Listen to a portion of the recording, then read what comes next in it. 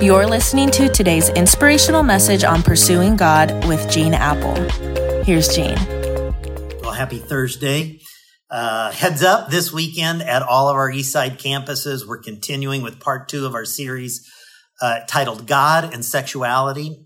And we're also having a small group expo where you can meet some of our group leaders if you want. You can kick the tires on groups, explore all the opportunities to build community through an Eastside small group.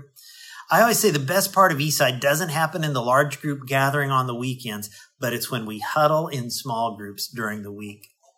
I don't know if you've noticed this, but there are a number of commands in Scripture that you can't even obey unless you are connected with others in community. They are the one another verses of Scripture, which are impossible for us to practice in isolation. For instance, here's one. 1 Thessalonians 5:11 says, encourage one another and build each other up. Now, research on people who become members of a church and then later kind of dropped out has found that almost 75% of those people dropped out in their first year. And the main reason they dropped out is they never found any connection with others to encourage them, to hang in there, to be a part, to feel connected. Friends, when I talk about encouraging one another, I don't mean some kind of syrupy sentimentalism. We need encouragement with the purpose of shaping us, molding us, challenging us to be more like Jesus. When somebody in your small group does something right, when someone takes a courageous step of faith, when somebody says no to a sin that they always used to say yes to, when somebody says yes to a leading of the Holy Spirit that they've been fighting off for a long time, they need to be encouraged. They need to be cheered on. That's what Scripture calls encouraging one another and building each other up.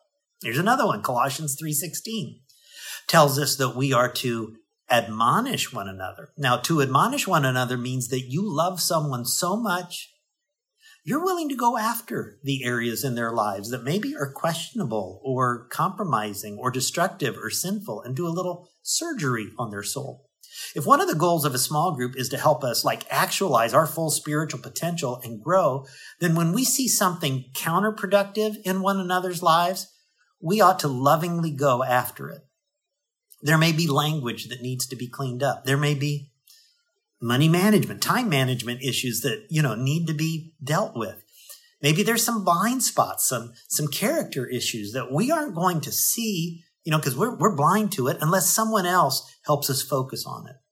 There may be some admonishing that needs to be done relative to become better people, better sons, better daughters, better husbands, better wives, better friends, better moms, better dads, better workers. Now, there's a risk involved in admonishing because people often forget that you're coming after them for their good, and they can get very defensive. They can get very ornery about being challenged.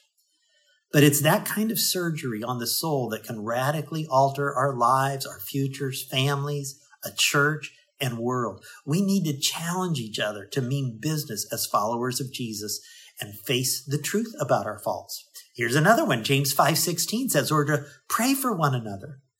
Who are you going to have in your life to pray for you when the crisis hits, when the unexpected happens, when things hit the fan, if you haven't invested yourself in relationships and community? Some of you think life is good. I'm good. I don't really need another night in my life to go do community in a group. I get it. You're busy. You're running fast. But don't forget, life's not a sprint. It's a marathon. And during this life, I'm telling you, there will come a day when you're going to hit a speed bump. You're going to hit a huge hole in the road. And if you don't have a small group community at that time, it could devastate you. You see, community is like saving for retirement. You may not need it right now. One day you will. You might not need community today, this week, but there's going to come a week that you will. And you can't instantly manufacture it. You've got to invest today in order to have a return tomorrow.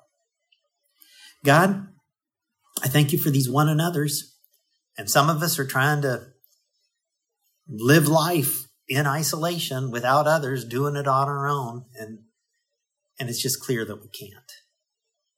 So God, I thank you for the people in my life who encourage me, who admonish me, who pray for me, and I pray that I could bring those gifts to others. And I pray for each person listening today, that we might bring those gifts and be those gifts to others. And I ask it in Jesus' name. Amen. Catch you tomorrow. You're listening to today's inspirational message on pursuing God with Gene Apple.